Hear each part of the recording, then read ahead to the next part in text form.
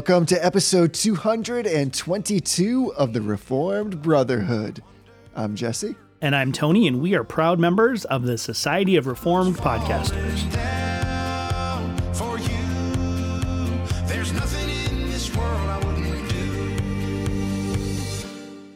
Hey, brother. Hey, brother. It is week 2 of Bookcast. We're looking at this book called Reset, Living a Grace-Paced Life in a Burnout Culture by David P. Murray. But, of course, before we get to that, we have to break into our usual custom of affirmations and denials. So what do you say? Let's just get right into it. Let's do it. Would you like to begin? I will begin. So I'm affirming an app recommendation for those of you who may be paying attention to our recommendations over the last 2 months. Jesse and I are both on this productivity kick right now, trying to figure out absolutely the next best app that can help us tweak our day 2% to regain 3 minutes of our time. And so the app that I'm trying right now is called Focus To Do. And what it is, I've used this technique for quite a long time. But the hard part about it is you have to have something that helps you manage it, or it becomes actually kind of difficult. So this is called the Pomodoro technique. Jesse, do you know the Pomodoro technique? Oh, yes. So the Pomodoro technique, Pomodoro is the Italian word for tomato. And I guess it's just because the timer that the guy who invented this used was shaped like a tomato. Basically what you do is you set a timer for 25 minutes. And then when the timer goes off, you take a 5-minute break, and then you do that again. And then every fourth cycle, or fourth Pomodoro, which is a cycle of 25 minutes, you take a 15-minute break. And the idea behind this is that for those 25 minutes, you are focused on a single task, and you don't allow yourself to become distracted.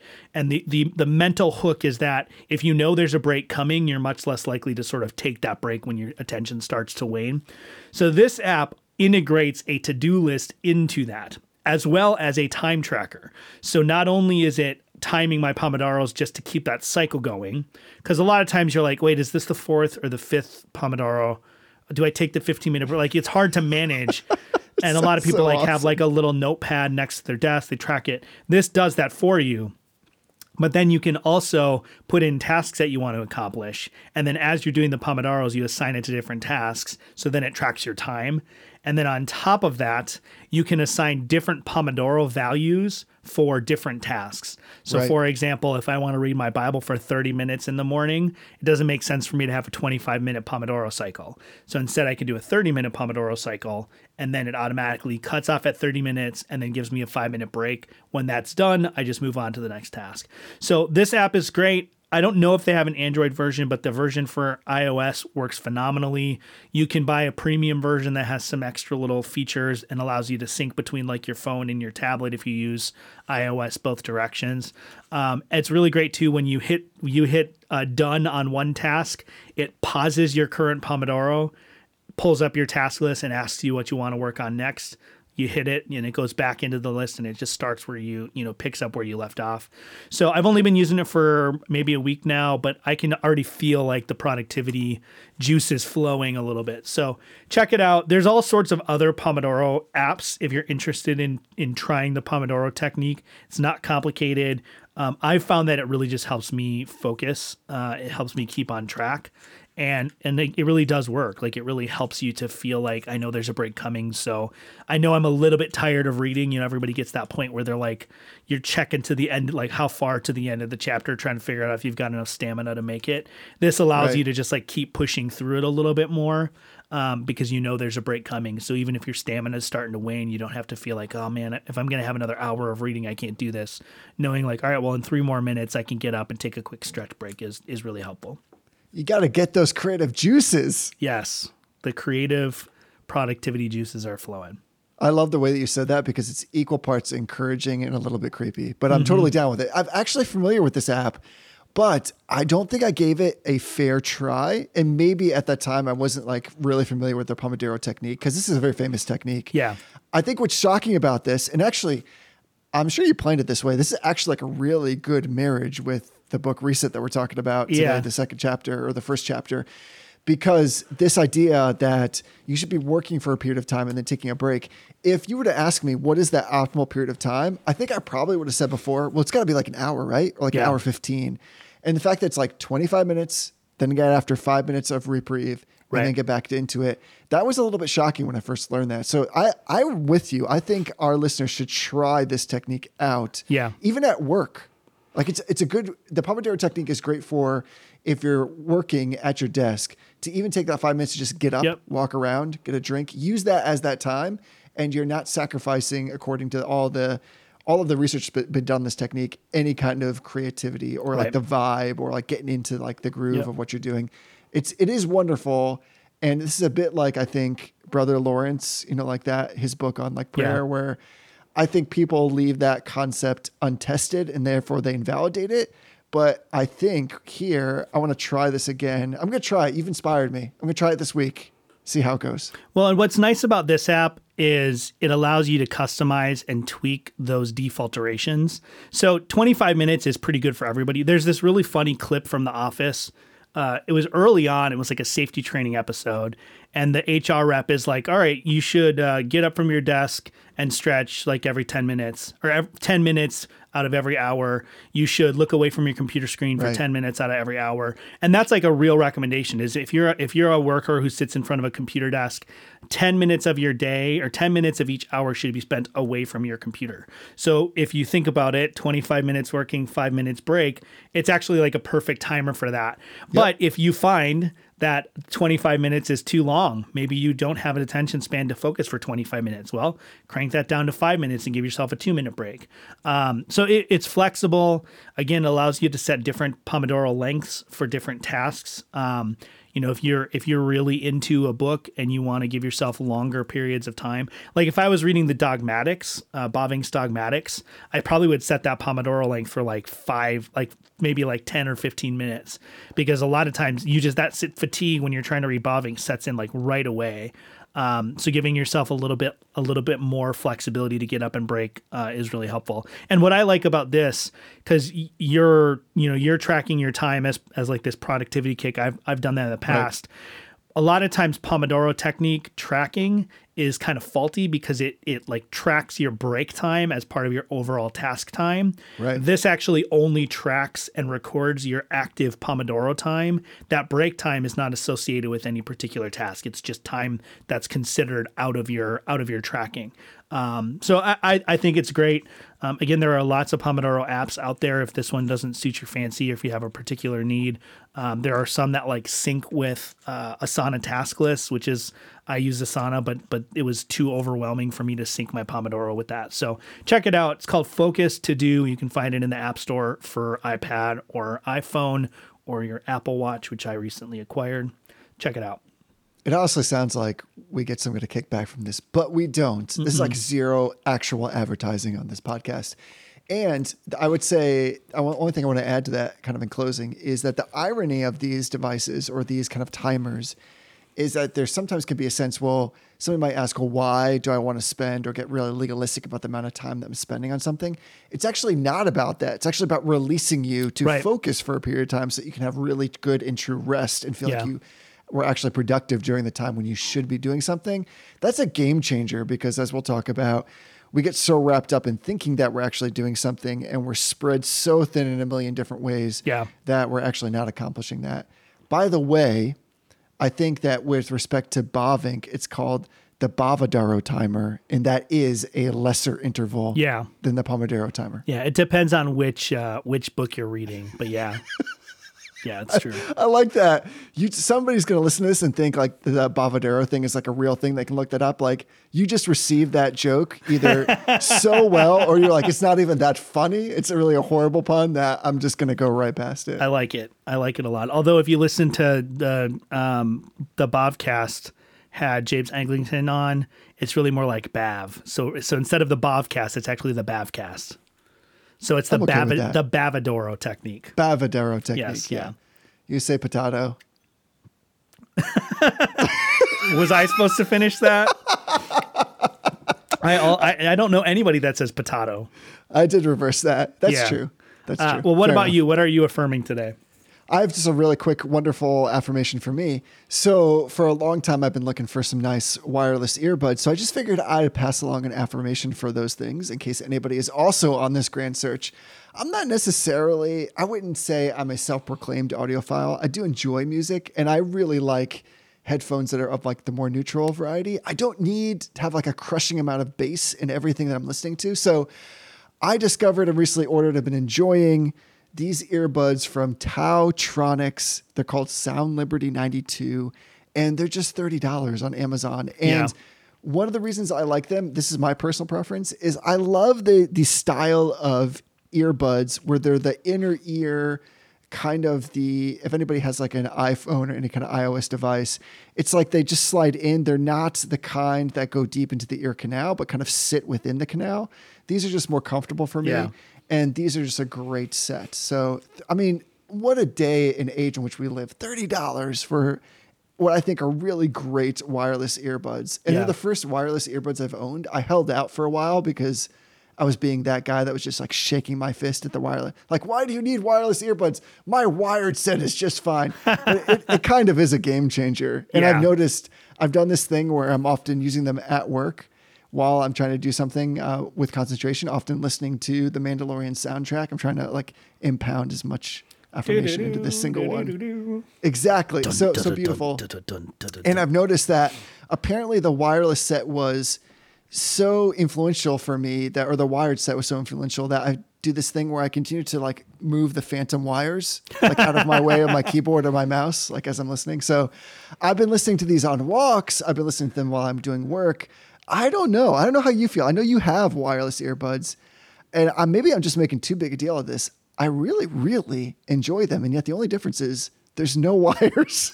Yeah, I love my wireless headphones, my earbuds. I have Skull Candy ones that I think are just great. Skull Candy Indie earbuds. And, I was one of those guys when people started walking around with the like official AirPods that I wanted to just like walk up and slap them right out of their head. And I still kind of do, although I'm more of an Apple guy than I was a year ago. But yeah, there's something about it. I've had that experience too, where I have the phantom wire going on. Or worse, this is the opposite effect when you're like right now, you and I are both wearing wired monitor headphones where you forget that you have wire and you like rip the wire out because you go to move, like you walk away and forget that you're attached to something. So yeah, I think they're great, and you can get. I mean, the ones that I have are they're like mid end. They weren't cheap, but they were a good investment, I think. As though there's going to be some return on the investment. I guess the return is my enjoyment. But yeah, I think you can get good affordable ones. You can also get really, really junky ones. So do a little bit of research before you purchase. But yeah, the ones that you recommended are great. The Skull Candy ones are great. Even the iPad, the official AirPod ones, although I think there's probably some additional functionality with AirPods that you don't get with a standard traditional set of earbuds. Yeah, check them out. They're great. I affirm your affirmation. That was my hang up for the longest time, was how much to spend on these. So that's why I figured I'd pass along this affirmation, the Tautronics Sound Liberty 92s, in case somebody was like, I just need somebody else to let me know that these things are actually worthwhile and are decent at a price point of $30. And they're great. They have like all the touch stuff. You can like touch your ears, which I've discovered. I don't know if do your ears have like a touch? Yeah. Some kind of like touch. Okay. So here's what I've noticed is my wife has several times come into the room while I've been enjoying the beautiful music coming from these earbuds. And I've discovered that it's impossible not to give off the impression of pretentiousness in trying to turn these off or lower the volume, because what I'm doing is touching my ear. It makes it look like I'm saying, don't talk to me. Yeah. I'm listening to something. So it's like hilarious that I just seem pretentious, even though I'm always like, no, I'm actually lowering the volume. I'm not trying to send you a signal like, you can't talk to me right now. What I've noticed is I look more and more like a CIA agent every day, because not only do I have the thing where I put my finger to my ear, but now when I want to start a new song, I talk into my watch. So it's like I'm talking into that little cuff they have on their, on their wrist, and I'm like, hold on a second. But yeah, it's pretty. They're pretty great. I affirm everything you just said. You're basically FBI. So we're going to do some denials, but in like the typical, I think this is Robert's rule of order and according to like normal debate, I'm voluntarily yielding my denial to you because I understand that you have 2 denials for us today. I do. I'm not sure which one to start with, so I'm going to start with the one that I think is going to be quicker. Let me turn on my Pomodoro timer to make sure I don't go overboard on this. So some people may notice I have the Reformed Brotherhood Twitter account has been more active lately. So if you haven't, this is a little bit of a plug embedded in my affirmation. If you haven't followed us on Twitter or Instagram for that matter, go check us out. I'm trying to tweet more good confessional content. What I found on Twitter is that there's like 2 kinds of people. There's people that just want to like scream into the wind. And then there's people who use Twitter to basically like share pithy quotes. I'm in the pithy quote camp with maybe a little bit of screaming in the wind. So follow us there. But as I've been on Twitter, what I've noticed is there's this weird dynamic with a lot of like Twitter pastors. And I don't mean like pastors who try to pastor on Twitter, but I mean like pastors who are real active on Twitter. Okay. They're extremely politically active on cultural and political issues like Monday through Friday.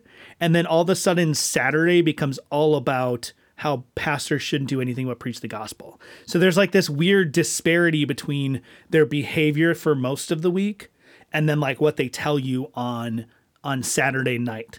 And the most recent one I saw was like, pastor, if you want to speak to the cultural issues, then preach Christ and him crucified and nothing else from your pulpit tomorrow morning. And I was like, okay, that's fine, I guess. But like, where does that stop? Like, are you saying that only in the pulpit is when we should preach Christ and him crucified? Like, so it's just this weird disparity. That's kind of like a tack on denial to my main denial. But I've just noticed, I'm noticing some of these weird trends in the way people behave on Twitter that are just really like frustrating and discouraging. And like the latest thing now is like, hey, check me out on Gab or check me out on MeWe or whatever the alternative social media platform is. And I'm like, why? Like, what are you hoping to gain if you really think big media is coming after you? Like, you think another startup platform that has 7 users is going to somehow be safer than Twitter or Facebook or any of these other like established platforms? It's funny. I was watching a movie the other night. It was a little bit crude. I don't know that I would recommend it. It was certainly funny. It was kind of that stand-up comedy style funny where there's a lot of stuff that's funny, but you maybe feel a little guilty after you watch it. And it was like a mockumentary on what happened in 2020. And there was a character that was supposed to be like basically like Trump's spokeswoman. It was like the thin blonde lady. And it was like she was saying conservative voices are being silenced in the media. And then they showed like 100 fake clips of her on like a different social medias and different interviews saying conservative voices are being silenced in the media. And the point was, of course, like, you wouldn't even know she was saying that if there wasn't actually some reality of her having a platform to tell you that she has no platform. Right. And I feel like Twitter and Facebook for a lot of these pastors that I'm describing, and not just pastors, but it's pastors that stick out to me because I sometimes wish there was a little bit more wisdom in some of our Twitter pastors. It seems like that's what they're doing, is they're telling us all about how they don't have a platform to tell us anything. But right. if we didn't have a platform for them to tell us, then we wouldn't know anything about what they're saying. So that was denial number 1. It's just a weird, like, it's kind of one of those things that make you go, huh? Like, do they yes. realize the strange paradoxical nature of what they're doing and the contradictory manner of what they're saying? And I think most of the time they don't, or they don't care. I guess I don't know. I don't want to impute motives to them or say they're stupid, because most of these guys are really smart guys that I respect, but I'm just a little confused by it. I get what you're saying. I'm guessing other people knows this too. I think in part what we're getting at, the root is we want our pastors to be pastors. Mm-hmm. And I think it's hard. This is just my perception from the outside looking into that experience, that once you have an audience, you want to sometimes maybe provide mm-hmm. the kind of critique that happens in like casual conversations in this platform. And I think self-editing is really important. I think that you really need to stick in the lane, stay on message. And if that message you're going to make is Jesus Christ and his gospel, then actually that's really what we need all the time, right? Which is kind of what you're saying. Like, why stop just on the Lord's Day and say like, this is important? Make that the thing that you're proclaiming all the time, even through Twitter. And I'll throw this out there, and I'm kind of borrowing from Tim Challies here, who recently had an article where he really admonished Christians. And I think this was so good. He actually said, in the wake of everything that's going on, why don't you have your own blog on your own site? That's worth investing in, because if what you're really concerned about is having quote unquote free speech or the ability to, in a more unencumbered way, proclaim the gospel, then make that your thing and be dedicated to that. If you use these other channels, which are really other sites, other social media companies, of which really you and I are the product, we've talked about that before, then you can't expect that there aren't going to be times where there's going to be a limitation to what can be said or who can interact on those places. Right. So I'm with you, because I sometimes question, and maybe this is like the wrong thing to say, do we as Christians need to be very careful about the sites that we use, especially if they're going to be associated with the kind of unencumbered free speech that could be potentially violent? So things like Parler and Gab, I know there were a lot of quote unquote conservative Christian voices that went there because they said,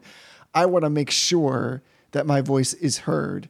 And it's hard, because I understand that sentiment. Like, we want to be able to proclaim the gospel. We don't have anybody say to us that you're not allowed to do that. And yet at the same time, those things have been appropriated by other things which Christians would realistically say, I want to have no part to do with that. So these are all things in our time we have to sort out. But at the end of the day, they're all unnecessary, right? To the proclamation and the going forward of God's kingdom. So we have to just say, if our baseline is that these things are not in and of themselves essentially required for God to do his work, then if we have that as the kind of the veil, the sieve through which we're passing everything else, I think that starts to give us better perspective to begin with. Yeah.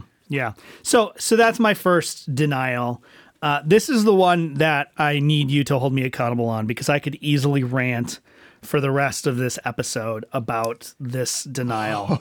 Here we go. So let me start off by saying I don't hate anybody. Well, that's probably not true, I'm being honest, but I try not to be a hateful person. I try not to bag on any one person too much, but I'm denying Wayne Grudem. Okay. I knew this is what it's going to be. I know that everybody and their brother and their brother's brother read Wayne Grudem's Systematic Theology. First of all, Wayne Grudem's Systematic Theology is just boring and hard to read. Okay. I understand why it's popular among new to systematic theology people, because it's very easy to digest. But it's like cotton candy, okay? It's simple sugars that dissolve in your mouth and go straight into your bloodstream. But that's not the aspect of it that I'm denying. So there's all this hullabaloo about Wayne Grudem's Systematic Theology, 2016, the EFS controversy, right? We did episodes on it. The new edition came out, second edition came out, and he included an expanded section in the Trinity that specifically addresses the EFS debate. And so there was all this lead up to it. Everybody was hoping there would be some clarification. Everybody was hoping that there would be some valuable, stepping back or reevaluating or openness, something. Now, I do want to say he has adopted or accepted the historic understanding of the eternal generation of the Son, which is a good thing. Although the reason that he adopted it, I think it's easy enough to demonstrate that he's adopted eternal generation, because it's basically a prop for this form of Trinitarianism that he's advocating. But here's what I'm denying about this chapter is it's just plain bad, sloppy scholarship, okay? If someone turned in, first of all, Wayne Grudem's Systematic Theology is written very much like the kind of work you would see coming out of a freshman theology class. And there's nothing wrong with that. He was writing it in order to make it simple and approachable. I don't like it. I don't think it's a great place for anyone to linger too long, but I understand why it's there, what it's for. But this part of the chapter specifically, if someone were to turn this in to even a freshman or a first-year seminary theology course, they would and should get an F. And here's why. The scholarship in this section particularly is atrocious. So here's one example. I'm going to read a quote. He has a section, let me back up. Wayne Grudem's methodology in his systematic theology, and I'm summarizing his words here, but this is what he said, is essentially you collect a list of all of the Bible verses that speak about a particular topic, you list out those verses, and then you explain the ones that don't seem to fit the system, and you synthesize it. He has explicitly said that he doesn't have a lot of room for historical theology in his systematic practice, right? So he throughout the entire chapter on the Trinity, he makes almost no use of historical sources whatsoever. When you get to the section on EFS, he starts to dive into historic theology because he wants to prove, he's trying to establish that this is not an innovative new theology that never existed in the church, which was one of the main kind of accusations that went his direction.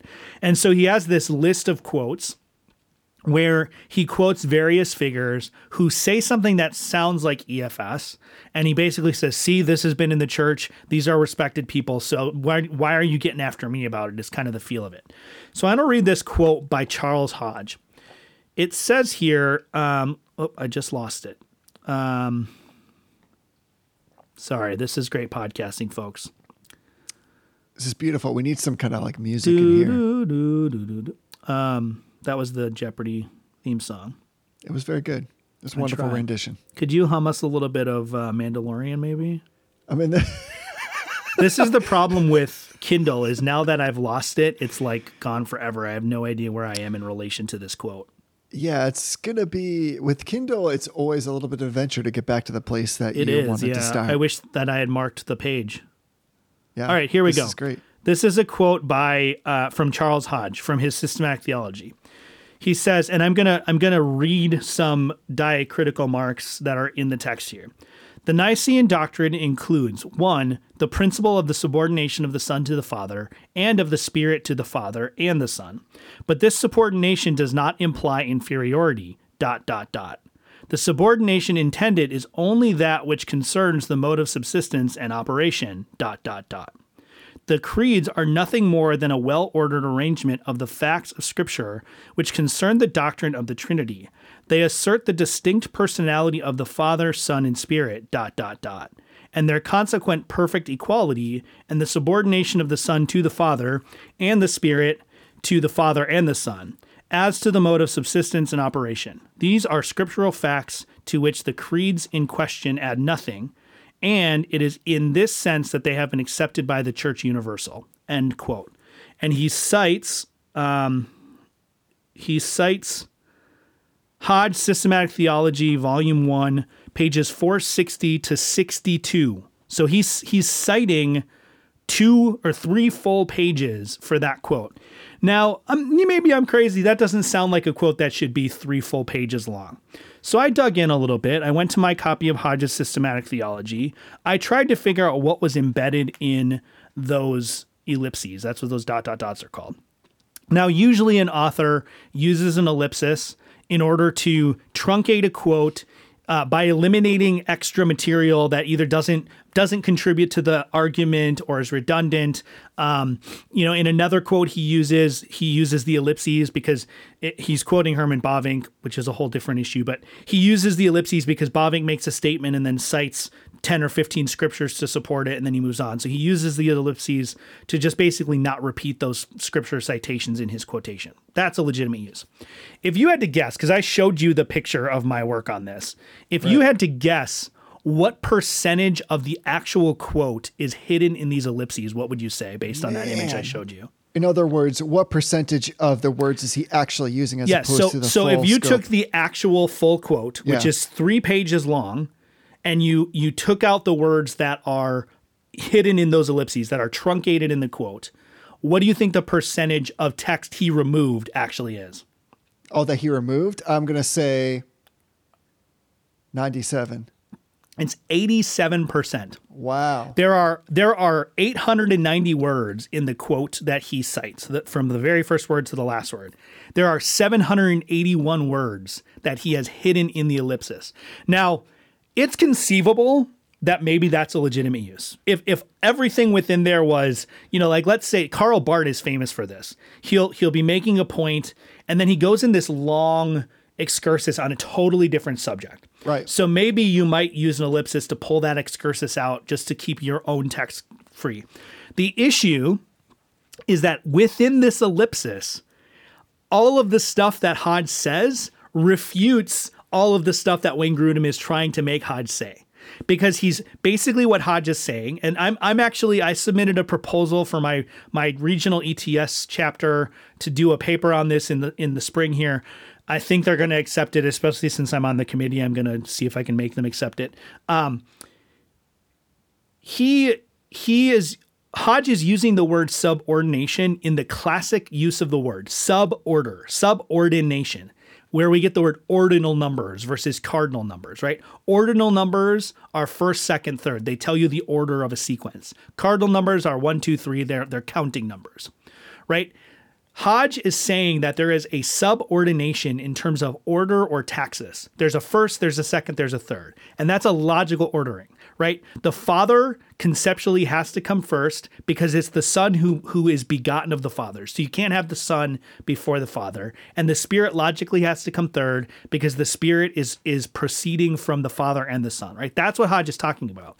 In the ellipsis, Hodge says that we must balance this idea with the other unity of the Trinity, right? So everything that's hidden in that ellipsis is refuting what he says here. And I'm not attributing nefarious intent to Wayne Grudem. This might actually be, I don't know if this is less charitable or not. I actually just think he's really incompetent because later on in this chapter, he cites, I'm going to read the quote for you, and then I'll tell you who it is. He cites an author that's near and dear to both of our hearts. And this is the fatal flaw of this chapter. He starts to cite living theologians who have commented on the EFS controversy publicly. This author writes, furthermore, biblical revelation identified each of these persons as thinking, willing, and active agents. Nothing exhibits this fact more than the covenant of redemption, Pactum Salutis, made between the divine persons in eternity, ... I didn't do any research on the ellipsis on this, but there's an ellipsis there. Although all three persons are mutually active in every external work of the Godhead, they are actively different. And that citation is from Michael Horton, The Christian Faith, Systematic Theology for Pilgrims on the Way, right? Well, I happen to remember an episode of Core Christianity in the summer of 2016 where someone wrote in and asked Mike Horton what he thought of the eternal functional subordination of the Son. And here's what he says on episode 22 at the 6 minute 23 second mark. Quote, the Son is eternally God in exactly the same sense and to the same extent that the Father and the Holy Spirit are God. Their nature is identical. So there is no eternal subordination of the Son to the Father. The Son is equally sovereign to the Father and the Holy Spirit. You can't get much clearer than that, right? Right. He explicitly says that stuff. I mean, he doesn't say it this way, but he's saying that stuff that Wayne Grudem's teaching is wrong. Here's what he says in episode 412 at 7 minutes and 56 seconds. Quote, the men who teach this don't intend this outcome, but they don't realize that this is the outcome, the logical outcome. And that's at 10 minutes and 17 seconds. There's an introductory period. And then at 10 minutes and 50 seconds, he says this, and this is the key. He says, if you really believe that, speaking of this idea that the Son is subordinate to the Father eternally ad intra, if you really believe this, then you aren't saved. Now, he goes on to explain that he's talking about it in terms of the content of faith. If you have put your faith in, faith has a knowledge content, that notitia content in the classic definition. There's an actual knowledge that you have to have, or you're believing in a different God. He says if your knowledge content contains the idea that the Son in ad intra is subordinate to the Father in eternity past, then you aren't saved. So here's the issue. And then I'll wrap it up because I know we have another topic that we want to get to eventually. The issue here is not that Wayne Grudem is intentionally utilizing these in a deceptive way. He may be, I don't know. I don't think he is. I don't think there's any reason to think he is. I think he just is bad at systematic and historical theology. I think that there's conclusive proof now that, you know what? He could have just emailed Mike Horton. Right? It's totally reasonable to think that he never heard this podcast. But if I was going to quote a living author and I was going to publish a book that was going to be read by hundreds of thousands of people probably in the middle of a controversy, I might pick up the phone and call him and say, hey, I'm going to quote you. I just want to make sure that I'm understanding you right first, though. Right?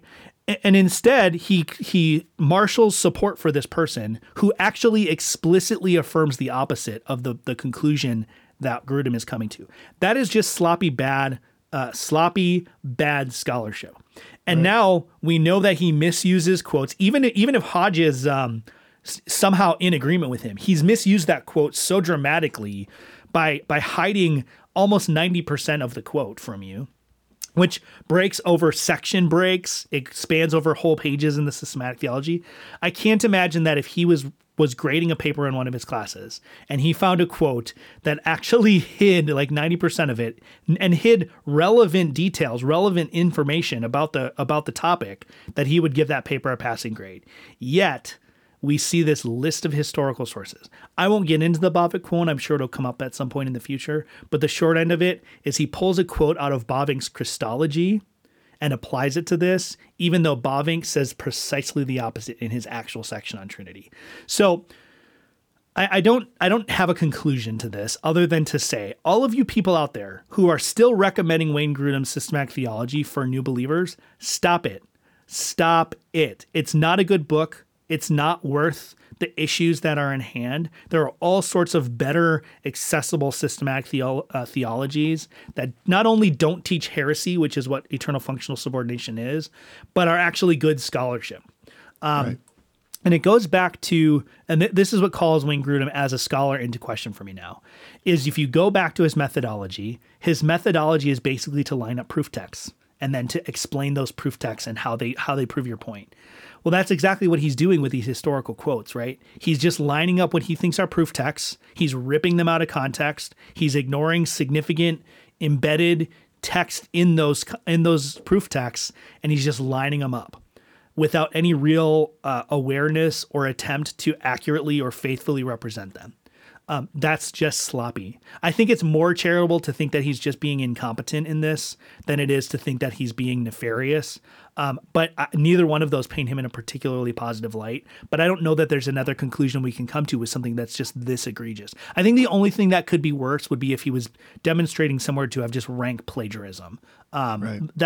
Academically, that's probably the only worse thing than misusing a quote in this kind of egregious manner. Right. Either way, bad form, Mr. Grudem. Bad form. So it strikes me that, as you said, all of that, which, by the way, is probably on record now for the longest single denial. Well, other than those ones that turned into full episodes. Yeah, that is possible. But in terms correct. of the longest, I'm not even sure you breathed until the very end of that. So in terms of like single longest denial. Yeah. But it struck me that as you're saying that, maybe there's some that aren't familiar with EFS or what that even stands for. So I just want to point people to an episode that we did all the way back. Do you remember? 50, where would you say? Was it 56 or 57? So close, so close. Episode 47. Okay, we devoted 47 to and 49. Yes, the eternal functional subordination controversy. So please go back to that. If you've heard what Tony just said there and you're struck your fancy in terms of your interest into what is he talking about, we spoke about this, including Mr. Grudem, all the way back in episode 47, the eternal functional subordination controversy. Go check that out. Yes. All right. Well, enough of my ranting. I don't know how long I ranted for, but it seems like it was a moderately reasonable amount of time.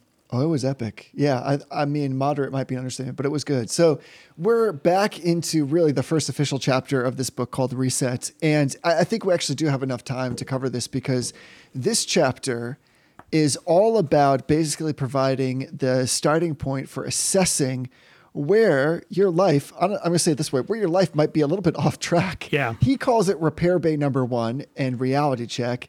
And really the idea is he goes through this really expansive list of all these possible warning signs that they might be physical, emotional, relational, spiritual, that you might say these things, if they're present in my life, would cause me to give pause and say, where have I gone off the rails? Is it possible that I myself am heading toward a place of burnout? And I think that this book and these conversations might be the most intensely practical thing you and I have ever done on this podcast. Yeah. Because what I appreciate about David here is he's all about getting after what can I do about this stuff? And he starts, before he even gets to this list, which I would encourage everybody who's listening to this, go check out this chapter merely for the list, because I think it's really diagnostic and super helpful. And it's going to be the kind of thing that you're going to read, at least I did. And I was like, oh my word. I definitely have several of these things across the spectrum of different topics he's talking about that I need to really ponder, because if he's saying these are warning signs or warning lights, he says like check engine lights, then I ought to take stock of what he's saying. But The first thing that he points out that I think might be somewhat controversial on the face is he basically says, listen, I had neglected, this is him as the author speaking, I didn't neglect the means of grace. I did private devotions. I did family worship. I was stellar in my church attendance. I had a disciplined and steady routine, but all these things became routine and then there was no joy in them. And he's basically making the case that what he calls graces, which we would normally call these things graces, but things like sleep, exercise, peace, relaxation, a good diet, friendships, reflection, all these things are actually productive realities that infuse or bring back joy into the other things that we do. And that's really the place where he starts in this chapter. Yeah. And, before we go much further, I do want to say this. So I mentioned this last week, and I don't want this to be misconstrued. This book is all law. And what I mean by that is using the kind of law-gospel distinction. This book is explicitly written for Christians who have already come to faith in Jesus Christ. And this is all law. So I want people, as you read this chapter particularly, because I think this one is all about the problem, right? So this, if this was a sermon, this is pounding on, the beginning of Ephesians 2. We haven't gotten to Ephesians 8, 2:8 yet. So this chapter can be a little discouraging if you read it in isolation from the main goal of his book. So I know that while I was reading the different lists, and we'll talk about them, but as I was reading them, I had kind of the same experience of like, dang, I'm in trouble. Like and maybe I am. Like I don't want to discount that, but I also, after reflecting on it a little bit, because I read it and then I went and prayed for a little while, and I kind of went back through the lists again. Some of the things on the list may only be a warning sign to some people. Right? It's not a universal, and I don't remember him explicitly saying this, but for example, the first warning that he talks about are physical warning signs, and he says you are suffering health issues one after another. Well, that may not be a result of burnout, right? That may just be that God's providence has caused you to have someone who has several health issues. So you shouldn't necessarily look at this and go, well, I've had a lot of health issues one after another, so automatically I know that I'm experiencing burnout. Right? Or for example, concentration is hard, distraction's easy. There might be all sorts of reasons for why that is that aren't necessarily burnout. And not all of these things fall in the category of sin. I think that's important too, because that's not what he's saying. Some of them certainly do. Some of them actually fall into the category of basically like you started sinning more, and that's a good sign that you're burned out, which is true. Like when your morality starts to slip, it's probably because you've lost some sort of balance point in your walk with God that needs to be restored, through prayer and by the Holy Spirit. So I want the listeners, because of the way we're digesting this in sort of these discrete chapters, this is not necessarily the kind of book that if you were reading it just normally, you would stop at just one chapter because they're so short. You probably would need more than one. Read this chapter and understand it in light of what he said in the first chapter, that this is all about getting to a grace-filled life, a grace-driven pace, grace-paced life. So when you read this and you're like, oh man, this is really heavy, I feel like I'm getting pounded out by the law, just remember that he's going to get to the point where he talks about how the gospel informs this and how we should have grace for ourselves when we do fail at this task, because we're never going to succeed 100%. Agreed. And that's the very thing that I think makes this so useful. One, I think he's almost like a good friend who's willing to tell you what you need to hear and not necessarily what you want to hear. And I think that's why he makes such a big deal of this list being warning signs or indicators. So, and he keeps comparing, of course, to like a vehicle, but if like your check engine light comes on, obviously there are people that drive around with the check engine light on for a long period of time. It doesn't mean your engine is broken. It means there's something worth investigating. And the law is by nature a diagnostic tool. Right. So I think what he's getting after here is that in places where before we might have disassociated something that's happening in our life with a spiritual condition, he's saying, don't do that. In fact, you shouldn't compartmentalize. If, for instance, you cannot sleep at night, if you are worn out, if you find that you have excessive fatigue, you need to at least consider that might be because you're actually burning yourself out all over the place, and that's actually going to inevitably lead to disaster. And he develops that idea by something that I think you and I have talked about, but is somewhat taboo to say among Christian circles. And that is that sometimes God will literally use these things like emotional exhaustion, mental exhaustion, or even some kind of physical disability to stop you in your tracks and slow you down, because he's saying that your joy has been sucked out of all these things, but you continue to pursue them as if saying that productivity for the gospel, productivity for the kingdom, aside from an attitude that is wholeheartedly invested in those things with joy, is somehow good. And he's saying it's not good. And it's possible that God will knock you on your butt to get you to realize that. Yeah. Yeah. And this ties in. We didn't plan this. Well, we don't really plan anything, but we didn't plan this when we did our end of the year episode, right? Which really ended up being mostly about this idea that God, even the hard providences, maybe especially the hard providences that come our way, are ultimately for our good. It doesn't mean that the things that happen are good, but it means that they happen for our good. And so he talks very candidly about his own experience, and I've heard him speak about this in other venues. He had a very serious potentially life-ending blood clot scenario going on. He talks about how he ended up in the hospital after a very brief stint of discomfort that he wanted to shrug off, but his wife would not let him. Maybe that's a good informative point for all of us guys, is that when your wife tells you something's wrong, don't just shrug it off. Don't just be like, no, I'm fine. It's fine. It'll pass. Maybe listen to her. She cares for you. She's attuned to those things, maybe in a way most of us guys aren't. But he went to the hospital grudgingly. He went to the like urgent care grudgingly. They did some tests and they were relatively inconclusive, but the doctor wanted him to go to the actual hospital and have some more in-depth testing. He kind of went grudgingly, and when he got there, it had been revealed that he had multiple blood clots in both lungs. And they basically said, if you don't stop moving right now, you might die because you're going to knock off more blood clots. They were that severe. And so he starts off the chapter by basically showing, and he uses this terminology, he wrecked the car. Like he not only did he ignore the warning lights, he drove his car into a wall, right? So he's trying to say, not only don't drive your car into a wall, but get the oil changed too. Like take care of the vehicle. Check your tire pressure, check your oil, make sure that if a light comes on your dashboard, you don't ignore it, change your tail lights. All of these things are important. So he starts off by saying, here's the worst case scenario. You're not paying attention on the road. You drive into a wall or off a cliff and it's done. It's all over at that point. He's saying, even before you get to that point, you should be diligent enough and focused enough and conscious enough to notice some of these warning signs. And that's where he goes into this list. But he starts off by saying and praising God for the fact that he sensed the blood clots. And you're right, that is language that we're not comfortable talking about. How many of us in a conversation with a believer or a non-believer have expressed gratitude for coronavirus? I don't know that any Christian has really said that to me. I've talked about it a little bit because of our focus on this in the last year. I've mentioned it to people about how I'm thankful because I think our church community, our local church, paradoxically, is becoming more connected to each other than we even were before. Because before we relied on, largely we relied on that in-person gathering on Sunday to form those social bonds that are part of what it means to be a part of the church.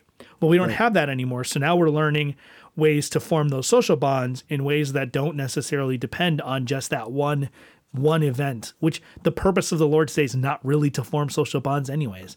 So there are good things coming out of it. And I don't think we're comfortable saying things like, I'm thankful for the fact that God sent coronavirus to help me form these bonds with my fellow congregation members. I'm thankful that God took this job away from me by allowing me or causing me to be fired so that I could see this other direction that he wanted to take my life. Like all of those things are good providences that are hard that come our way. And he's saying the first step to understanding what God may be doing in our lives is to accept that sometimes these hard providences are to get our attention and to get us back on the right track. Right. And he's making the case that sometimes we don't even know that we're going in a direction that's off the track. Mm-hmm. And this is where the Reality Check title is so apropos, because I think he's after actually something that is deeper than most of us want to talk about. And so part of this is because like our culture has appropriated certain things, at least in the West. So when he gets into things like exercise and sleep and good diet, I think many of us can be like, yeah, I get that stuff, but I'm not like some new age hippie guy. Like God has given me a job to do, and I need to work at that really, really diligent and really, really hard. I'm going to sacrifice for him. And how important is it that I go out and make sure I get exercise or go for a walk or make sure that I have enough vegetables? And he's basically saying it's super important. In fact, don't let those other cultural influences appropriate what God has given to us as the manner in which we ought to live. He's essentially saying you should be comfortable and feel maybe perhaps tired from the work that you do, but never in a way that's like unfulfilled physically or that sacrifices your well-being. And he quotes another pastor who was in crisis who says this: if the way you're living isn't healthy, isn't expanding your soul and deepening your love for God and fellow humans, then a crisis that awakens you to your need for change is a good thing. It's a God thing. Right. And that's my experience, end quote. That just floored me as a quote, because what he's basically challenging us is the way in which you live, if it's not healthy, if it's not this kind of thing that is expanding and empowering you to love God.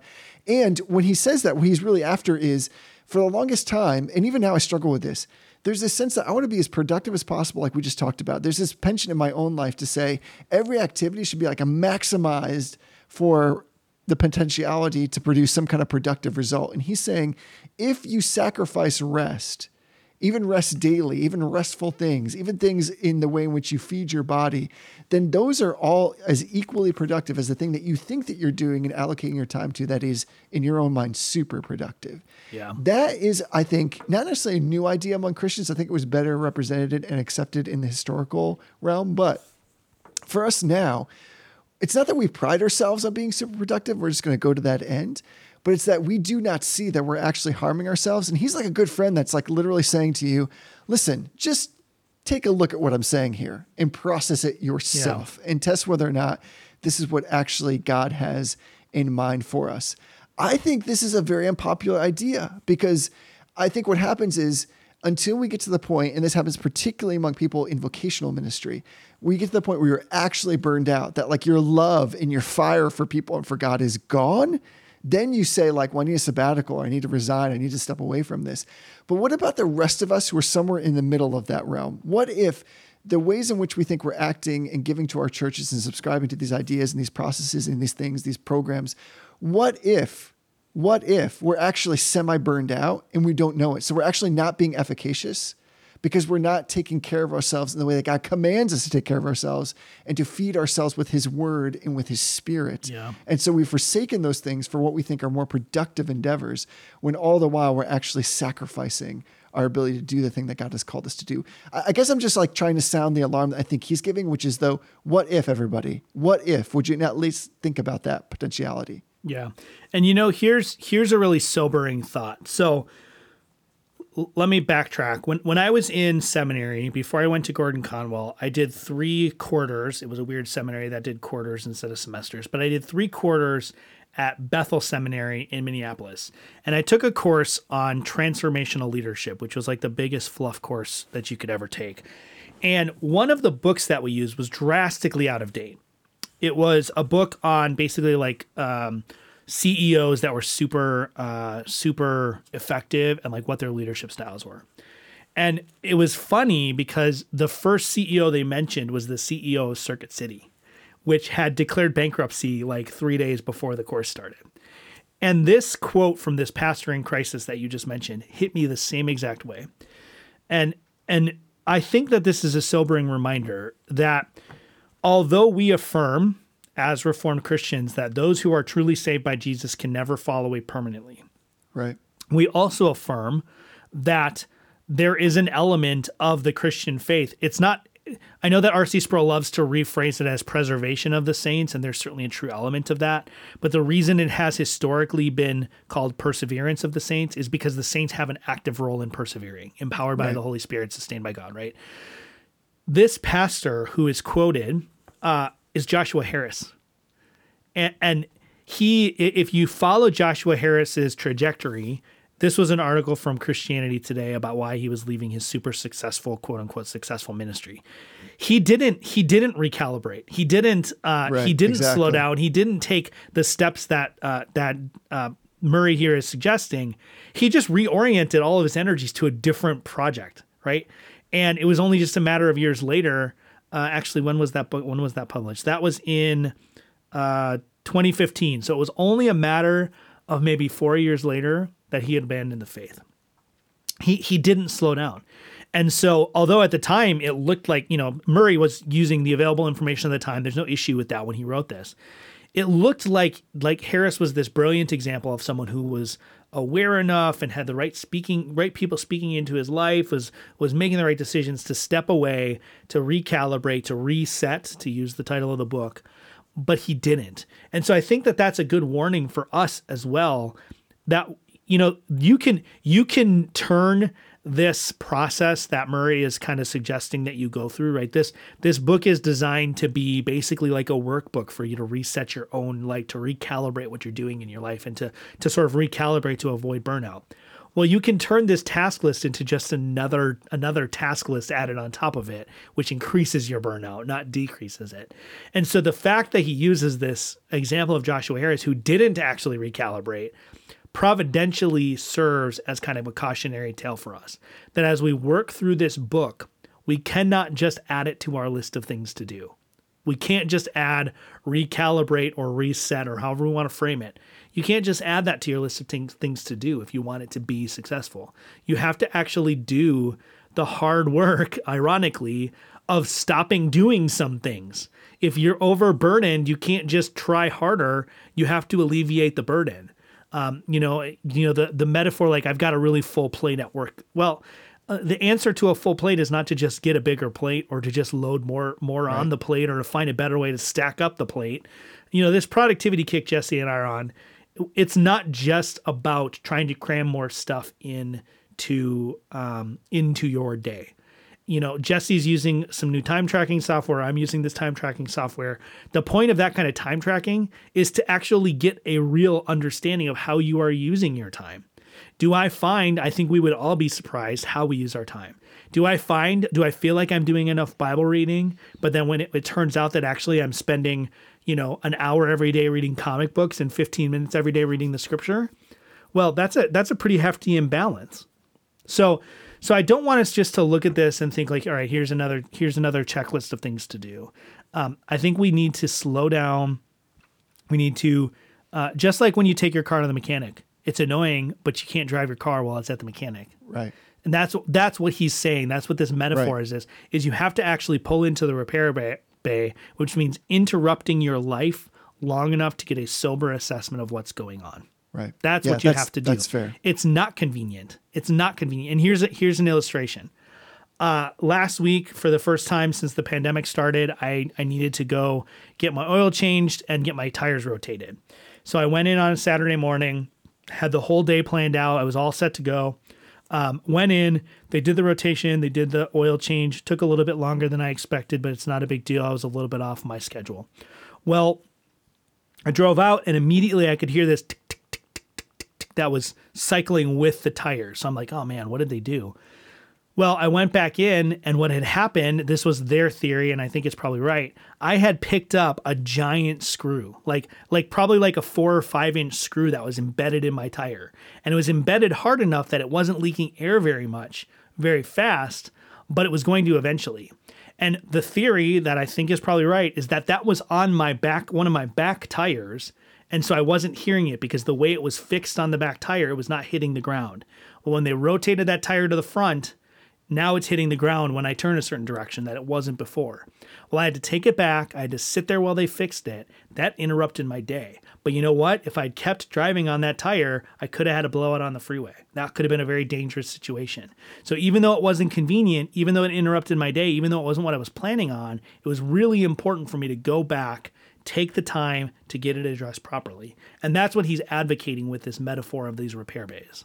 Right. Yeah, that's very fair. I think that's the proper way to think about it. I'm glad you said something I think is worth at least emphasizing as we draw this particular chapter to a close. And that is, he is asking us to do some work, but it's not the kind of work that you might think of where it's like, here's 5 steps to go through and to do an assessment.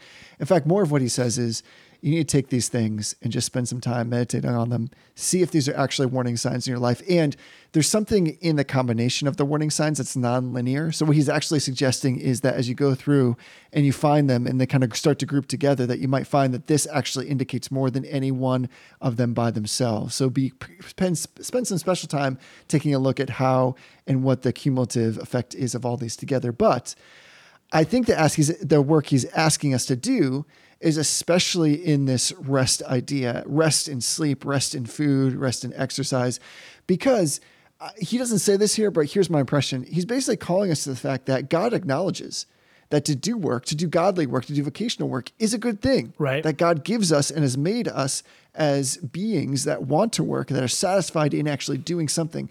But I think, and this is my own observation now, and I'm going to superimpose it on him, that there's actually a greater danger in overworking than there is in underworking. That will destroy your body, it'll destroy your mind, it'll destroy the work that God has that's set up for you. And God knows this, but all that he's asked, in other words, like if you look at the week that God sets before us, like the literal week he has created, 1 in 7 to rest, that's just 14% of the hours that you have altogether are set aside, God says that's a rest. So God himself over-indexes our week, as it were, toward this idea of working because that's how he's created us. But he said, listen, 14% of the time, you need to be devoted, wholly devoted, work toward resting, to be refreshed, to be rejuvenated. And I think that to be able to have a gift that says like, even in our world, in the secular sense, so to speak, recognize that rest is necessary, but they allow way more time than that, double the amount of time, right? 28% for rest. And God's even saying, well, that's not explicitly necessary, but rest definitely is. Yeah. And so that needs to be made a priority. And so it just amazes me that basically God sets aside, like 86% of our time, which it sounds like is nearly the amount of text that Wayne Grudem ignores from most of the quotes that he publishes. That in that same like kind of magnitude, God says, yeah, do that work, go and be about that business. But rest is so critically important that I've set aside time. We need to respect that. So this is Sabbath, this is rest, but I love that he's thinking about this in an integrative kind of way. I think this is where Christians feel like this is territory that they can't tread on with themselves or maybe with their others, even their loved ones, which is to say, hey, listen, maybe the way that you're taking care of your body or the way that you eat or the way that you spend your time or the way that you ox over, maybe those things are actually detrimental to the work that God wants to do through you. That is something that not many people are emboldened enough to say to themselves or to one another. So I hope that people will pick up this chapter and will actually listen to what he has to say, because it might be so shocking that it's correct. And I think that it is. Yeah. Well, I think that's a good place for us to wrap up this chapter. I think we can explain this chapter. We can explain this book to you. We can talk about it on the air. Right. But because of the eminently practical nature of this book, right? He literally is giving you homework to do as you read this. It's more of a workbook than anything that we've really talked about or read through on the air before. So you really can't get the full effect of this book unless you purchase it and read through it with us. So it's available just about anywhere. Jesse and I are doing the Kindle version, which is, I think it was maybe $15 when I bought it. I'm sure you can less than that. Yeah, That's you can great. get it pretty cheap. You can get a free Kindle app for your phone or for your computer. So if you want to do it that way, or just buy the hard copy book. But on top of that, once you've purchased it, you read through it with us, we've gone through this whole thing, we're going to do a giveaway. Crossway has generously provided a copy for us to give away at the end of this series. So there'll be more information about how you can enter that giveaway coming up in the near future here.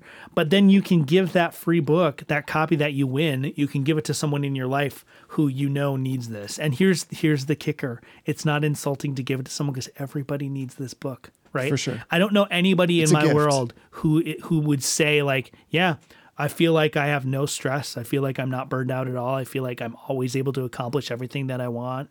I just feel like I'm really in that sweet spot. yeah, everybody has times where they feel like they're firing on all cylinders, but I think more often than not, especially in this pandemic world where we have to add extra time and extra stuff that we aren't anticipating. And any minute we could be getting a phone call to say like, yeah, well, somebody at the hardware store that you were in line behind has coronavirus. So I know you had plans for the next 14 days of your life, but too bad. Having a book like this and working through this process and building that space in your life to sort of absorb some of this, I think is good. So pick up the book, read through it with us, take these lessons and apply them to your life and really get that practicality out of it. And then when you win a copy in like 2 months, 3 months, whenever it is, give it away to someone that you know needs it as well. Yeah, share it with a brother and sister. This is all about making the brotherhood stronger. That's part of the reason why we have these discussions. And speaking of making the brotherhood stronger, I would be remiss if I didn't call out somebody as we end this episode, and that is Brother Conrad, who is our newest donor who actually wanted to support the podcast through Patreon. And I bring that up only because, one, that is such a gift to us. Talk about having a burden release from us in terms of like incidental expenses and being able to use this funds to promote with the podcast and the Society of Reformed Podcasters at large. But the reason why we talk about this, loved ones, is not because this is not, like we said before, like your National Public Radio drive. We're not in it to try to raise funds. We do know, though, that we have so many wonderful brothers and sisters that often reach out to us and say, how can we help? I would like to be able to give to continue to forward the mission that you guys are on in trying to equip the brotherhood in ways like this. So if that's you, just go on over to reformedbrotherhood.com. There's a link in the upper right-hand corner that says join the brotherhood. There's 6 different ways actually that you can join in. One of those ways is to become a Patreon donor. And we have people that give all different types of sums to us, either one time on a regular basis. And we're just so thankful. So if you're the kind of person that says, you know what, God has blessed me, and after the first commitment of giving financially to my church, I have a little bit left over that I'd like to push your way, we of course are happy to receive that. So I wanted to say thank you to Brother Conrad for being willing to be a giver to support this mission. I'm so grateful. And I assume like this is the kind of thing, Tony, like one day when we are reunited, the new heaven and the new earth, we're going to meet all these people whom we've interacted with either by email or voicemail or give to us. And I'm actually really looking forward to it. It's going to be super fun. So thanks, Brother Conrad. I don't know that we need to wait because, my whole goal with Patreon is to get enough to buy like a G4 and then I'll just fly around the country and we'll have like a party. Wait a second. Like Ken Copeland style. Did you just Creflo Dollar our Patreon account? No, seriously though, we try really hard to use this money in a way that is glorifying God and is faithful to the intention of those who give it, which is to foster this kind of podcast movement that Jesse and I are working on starting, which is the Reformed Brotherhood, but it's also, the Society of Reformed Podcasters. Right. I'm in talks. I'm not going to say who it is right now, but I'm in talks with a show that is not necessarily going to want to outwardly state that they're part of the Society of Reformed Brotherhood because of who their audience is. But, we want to be able to support other shows that are doing good work and furthering the gospel, even if they don't formally join the society. So the money that's given is we do our best to try to do that. We're not out there, and Jesse and I are together at Midwinter No Reason. Like we're not out there buying $100 bottles of scotch with money out of the Reformed Brotherhood account. Although that maybe. If you give to, I was going to make a joke about if you give to Distilling Theology, they might do that. They use their funds in a very similar way. So if you are interested, if you want to do a one-time gift and you're not a fan of Patreon, shoot us an email at info@reformedbrotherhood.com. We have other ways that you can get those funds to us that don't involve Patreon. I know there are some people that are weirdly, I don't want to say it's weird that they're concerned about it. I'm not trying to be insulting. I'm just going to stop. There are some people who have concerns that are very likely entirely legitimate about Patreon that don't want to use Patreon. So if you are one of those people and want to give through another venue, let us know. And as always, we want to make sure, we're grateful for every gift we get, but we also want to make sure that you are not prioritizing us over supporting your local congregation.